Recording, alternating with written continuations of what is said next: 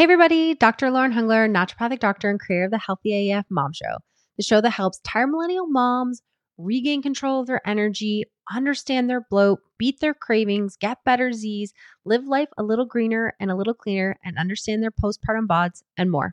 On today's episode, we're going to be heading into part 3 of our Know Your Lab series, where we're talking about the 5 most important tests that I think all exhausted moms and all exhausted women need to know. So during today's bite-sized episode, we're going to be chatting about 1, what is metabolic flexibility? 2, or what are the lab tests you need to run to know what your status is? And number 3 is going to be doing a general overarching concept about what are all these labs? How do you know what to do with them? And where do you go from here? If you've been loving our lab series, I highly invite you to grab my 5-day Know Your Labs challenge. So we're going to go into more of the nitty gritties. You're going to have some of those numbers that I'm usually calling out when it comes to where I like to see optimized values when it comes to each one of your labs. You can grab that all from that great handout and PDF booklet. You can grab the link to the lab, Know Your Labs cheat sheet just below in the show notes. And finally, if you've been digging the content and really enjoying the show, I'd really love it if you could press subscribe on your podcasting platform of choice, or if you could leave a review, that would be amazing. So let's hop into part 3, our third and final installment of our Know Your Lab series, where we're chatting all about the key essential labs that you need to know if you're a tired, exhausted woman. Because at the end of the day, we want to test, not guess. We want to know, where are you sitting when it comes to your labs? What are going to be the most important components when it comes to knowing, is this an issue or is it fine? We need to usually test to figure out some of these components and to figure out some of these parts. So in our first installment, we talked all about ferritin, our long-term storage form of iron. We talked about B12. We talked about vitamin D as well. And in part 2, we really honed in and focused on our thyroid function. What are the signs and symptoms that we see when our thyroid is underfunctioning? What are some of the reasons why our thyroid isn't working? And kind of what are some of the ways that we need to support it? And what are the key tests that we need to run to figure out what the heck is going on?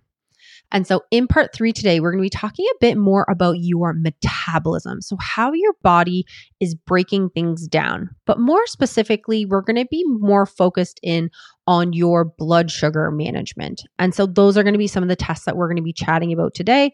Things that you should have run as a baseline and things that if they're off, how we're going to retest and understand based on what we need to do as a treatment strategy.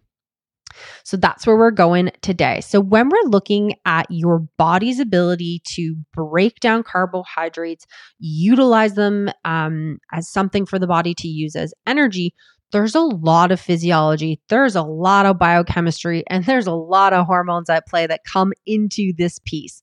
So we're going to be doing some science because I love to talk about a little bit of science so that you know exactly what's happening within your body. Because a lot of the times when you know what's happening, as I always say, then it gives us a better path to know how we can support you from a treatment and a strategy perspective.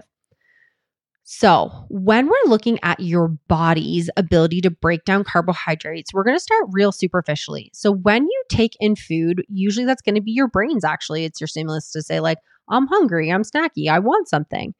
Once we put that food into our mouth, we're going to start your breakdown and your carbohydrate breakdown right then and there. We have some amylase enzymes in our mouth and it's going to start breaking down your carbohydrates. We'll talk about toast because it's the easiest one to talk about. So you'll start breaking down those carbohydrates. We swallow them down through our esophagus. It plops into our stomach. And usually here in our stomach, we get further breakdown and it's churning and burning and it's making that food into something called chyme, which is basically this squishy, amorphous little piece of food so that it can get squished down into the small intestine. In your small intestine, this is kind of where all the magic is happening as well. This is where we have lots of brush border enzymes. Your pancreatic enzymes come into play here. Again, we're breaking down all those carbohydrates and we're going to absorb them through the digestive tract into the bloodstream. And so here the bloodstream starts pushing out that sugar or that carbohydrate load out into the body. Maybe your heart needs it to exercise. Maybe your brain needs it to do your taxes. Maybe we need it as for our liver. The possibilities are really endless, or we can store it away for a rainy day if we don't need it right now. But that's kind of like the general linear process. And so when our blood sugar, after we eat, the sugar will rise in your blood, and we can actually measure that, right? When we're measuring it right after you're eating, this is something called random glucose. Random glucose can be taken at any time of the day, and we kind of know what that reference range should look like.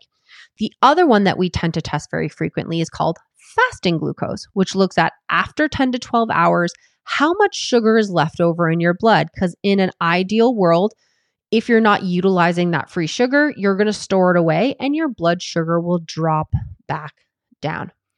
And so what we have in here is this kind of like elevation and lowering of your blood sugar values.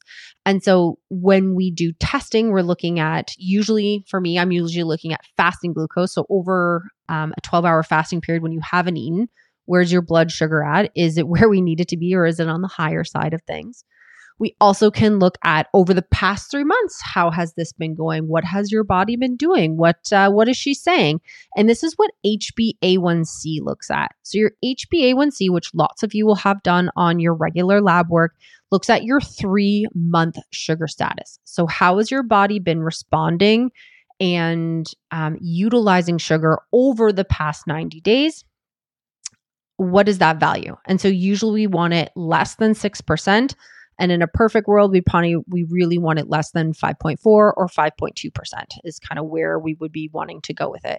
And usually we want the ratio of your fasting blood glucose to your HbA1c, that ratio to be about 1:1, which would symbolize that maybe we've got like something really optimized. Your body's like breaking down sugar, you're utilizing it or storing it. We don't have a big communication issue that's happening from a metabolic standpoint. So what usually happens for people is that sometimes we start to see their HbA1c start to tick up. We usually also start to see their fasting glucose start to tick up. And this is when usually our doctors have like the conversation of, maybe we need to work on some dietary and lifestyle strategies to help to support you. Are we having a pre-diabetic or some type of concern where we're not breaking sugar down appropriately? And so that's when those two numbers start to get on the higher side of things. When it comes to your body's communication strategy around this, when we go back to that idea of eating the piece of toast, what can actually happen is that you eat the piece of toast, you get that blood sugar out into the blood. And so your body's response to this is putting out insulin. And so insulin is going to be the hormone. It gets produced in your pancreas, and it's the one that goes out and tells all of your cells like, hey guys, sugar is here. And she's so excited to tell your whole body that sugar is available for it to utilize quick and simply without having to do a whole lot of work.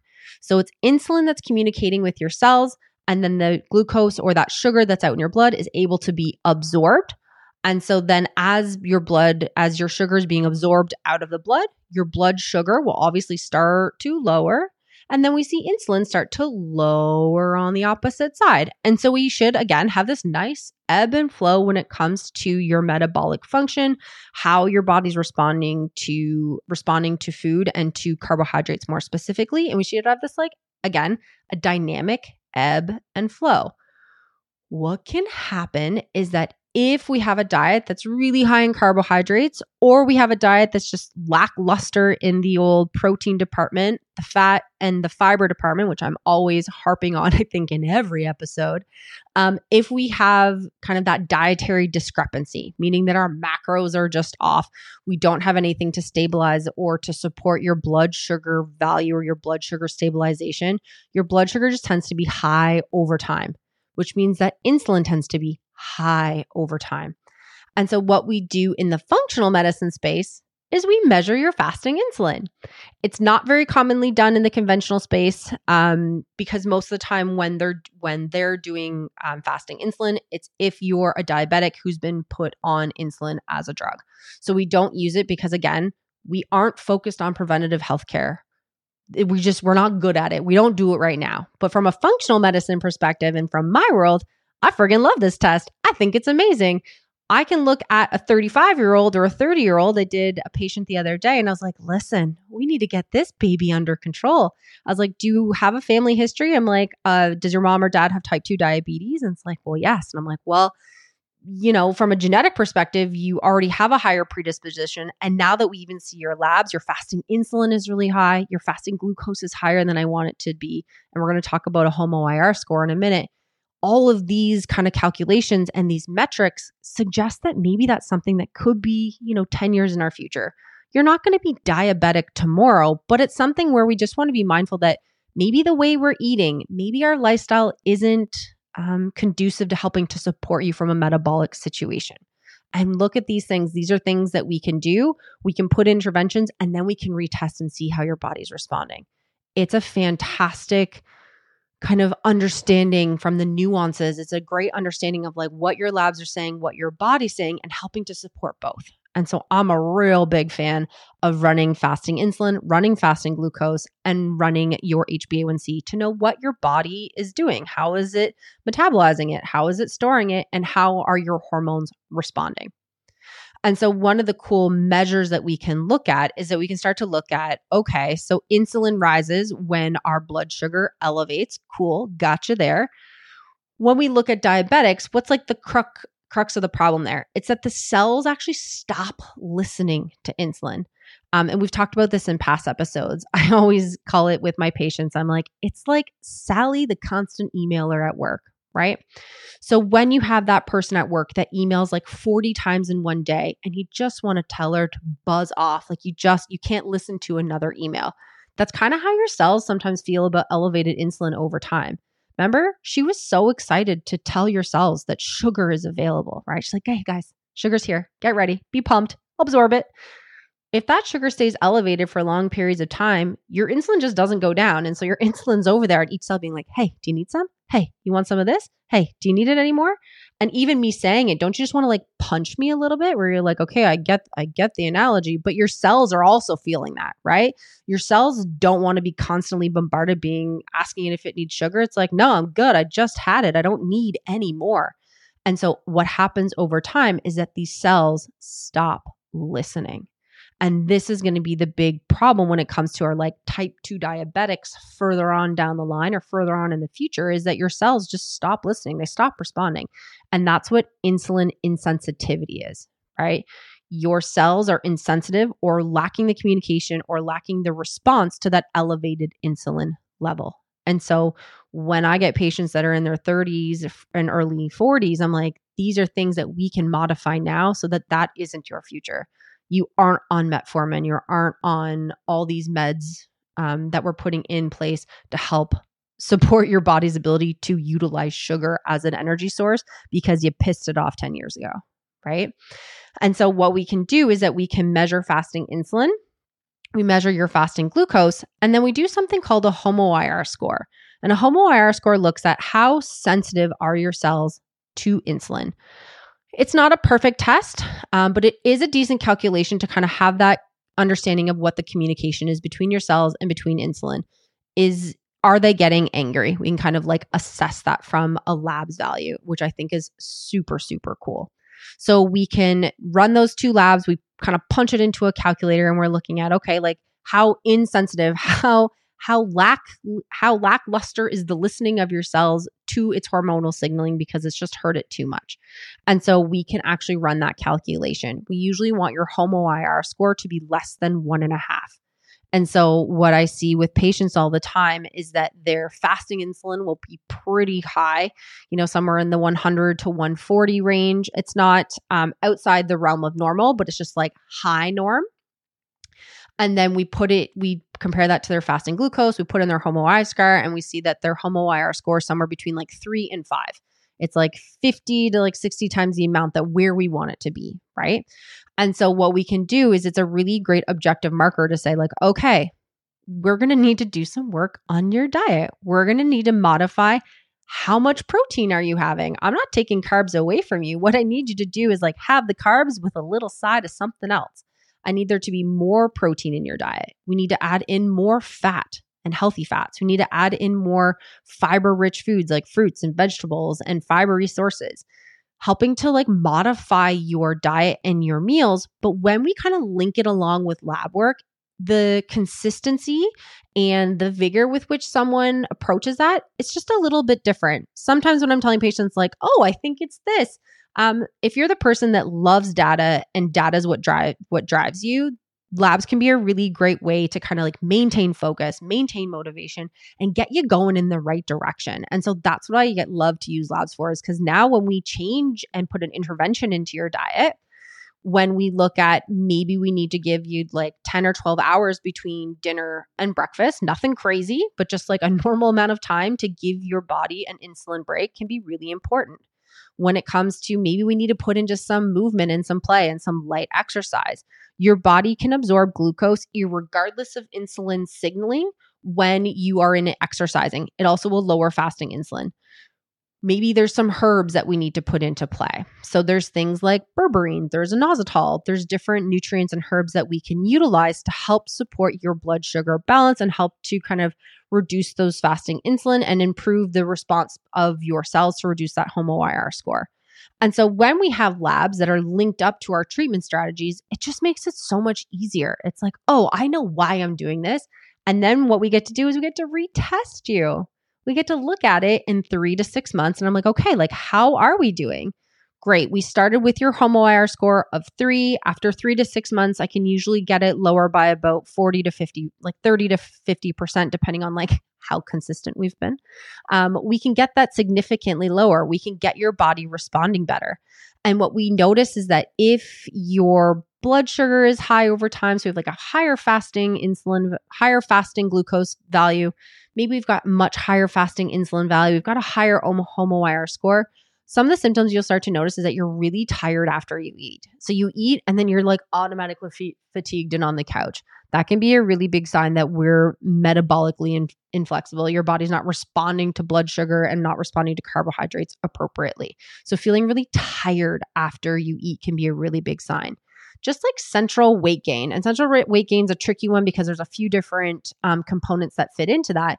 But central weight gain can be a really big one too, where if we're having a lot of carbohydrates and we're not having like a balanced macro plate and we've got issues there, we can start to see some more intense weight gain that can happen. And so that can be another sign where if it's feeling like that sticky weight or that weight that won't move that we talked about with thyroid dysfunction, we can also see it in the insulin and fasting glucose arena as well. Brain fog's another big place where fasting insulin is elevated over time. We'll see brain fog and lack of concentration and difficulty like thinking. That can be another really big sign that maybe our fasting insulin is higher than where we want it to be. Sleep issues can start to rear their ugly head, and then just hormonal issues and just general inflammation. So fasting insulin and elevated fasting insulin over time is also an inflammatory cascade producer. So we tend to see more pain, more discomfort, especially in the PMS arena. We start to see issues there. Or if we've got PCOS, that can be a really big issue. And a feature of PCOS is insulin insensitivity as well. So they start to go hand in hand where with fertility and hormonal concerns, when insulin is high over time from a fasting perspective, we start to see issues in the hormone front as well. And then finally, we got old fatigue, right? Fatigue that fits into every nook and cranny when it comes to symptoms. We see low energy after eating, poor concentration, poor focus, brain fog, and then hormonal discrepancies as well when it comes to that elevated fasting insulin over time. So it's a really cool test. Again, it's not done conventionally. Even if you asked your family doctor, probably wouldn't run it. Again, I'm looking at it from the preventative healthcare space, and we look at labs very, very differently, right? I'm definitely more inclined to look for something as a preventative healthcare, as optimizing your state of well-being, where when it comes to our current healthcare system, we're just not looking for that. And so they're likely not going to run it. So usually you need to find a naturopathic doctor or a functional medicine practitioner, someone that's going to have the ability to run some of our preventative healthcare screens to know what is actually going on for you. So there you have it. That's part 3 of our 3-part Know Your Lab series, where we were talking about the 5 most important labs that all exhausted women need to know. We talked about ferritin. We talked about vitamin B12, vitamin D. We talked about a full thyroid panel. And then today we talked about fasting glucose, HbA1c, and fasting insulin. So those are going to be our big markers. From a standpoint, usually, like I said at the outset of part 1, I usually run an enhanced healthy living. Plus, I do an addendum and I add on a full thyroid panel. And sometimes we need to add on hormone testing depending on what's going on for a case. But that's when we are looking at like full body proactive preventative care, right? Like I give a shit about what your labs say. And even if something comes back normal, but it isn't optimized, we're also going to talk about that. So it's just a really important point to know is like, what's your baseline lab work? You should be having it done yearly and having someone follow you and monitoring it over time to know where you feel your best, where your lab should sit, and help you to strategize ways to help to make you feel like the goddess that you are, right? And so if you've had lab work done and if you came back like everything is normal and you still don't feel normal and you do not feel good, listen to your intuition, listen to yourself, and you will always know your body best. And so seek out a second opinion, seek out a naturopathic doctor or a functional medicine specialist, and have someone kind of really go through your case, go through your labs with that fine-tooth comb and really itemize it and look at it for like, what do you need? There are nuances to health, and we don't all just follow into these like beautiful bell curves. It never works. It never has. It's just something we need to start being more mindful about advocating for our health. So if you've had labs that were normal and you do not feel normal, they're probably not normal, and you need to have some support and some strategy put in place to help you feel amazing.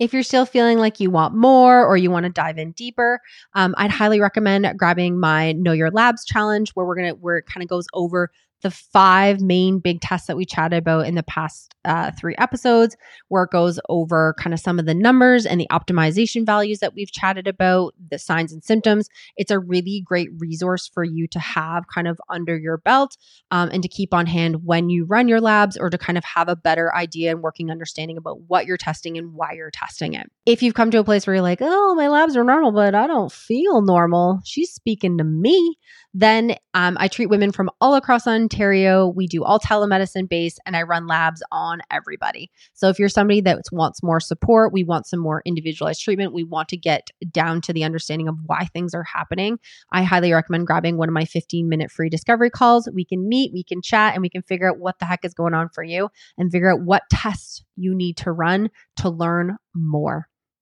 So those are my big 5 tests that we chat about in this 3-part series. If it's something where you're like, no, I think it's my hormones, or no, it's my digestion, like that's at play too, there's other tests and other functional places that we look as well. So today, that 3-part series was really highly focused on our serum and on our blood work values. Other things that can help to support that full picture and strategic look when it comes to your healthcare could be something like, if it is digestion and highly weird bowel movements and weird digestive stuff, we're looking maybe at a GI map. If it's something where it's hormonally linked, or we're not sure if it's hormones, a urinary test called the Dutch hormone test can be really, can give us great insight into what's going on there. So there's different functional tests that we can utilize and support when it comes to your case and to understanding your picture. Blood work is just usually that like first place that we start. And then there's other pieces that we might need to utilize to figure out the full extent of what's happening for you. So until next time, see you guys. Yay, you made it to the end of the episode. If you enjoyed today's show, I'd love for you to hit that subscribe button and to leave a review. And if you felt inspired by anything you heard today, I'd love to share with you a few ways to get started to feel like a healthy AF mom. So in the show notes below, I've left links to some of my favorite challenges. There's a 5-day Slay All Day Smoothie challenge, a Get Hella Hydrated challenge, and a Know Your Labs challenge. All amazing ways that you can get started to feel like your epic version of yourself today. I also have an awesome coupon code. It's HealthyAF15, all caps, and that's a 15% off discount to my 14-day body reboot. Again, it's linked in the show notes below. And finally, I love to get social. So if you wanted to follow me or leave me a comment or a review, you can find me on Instagram and YouTube and TikTok at dr.lauren.nd. I'll see you there.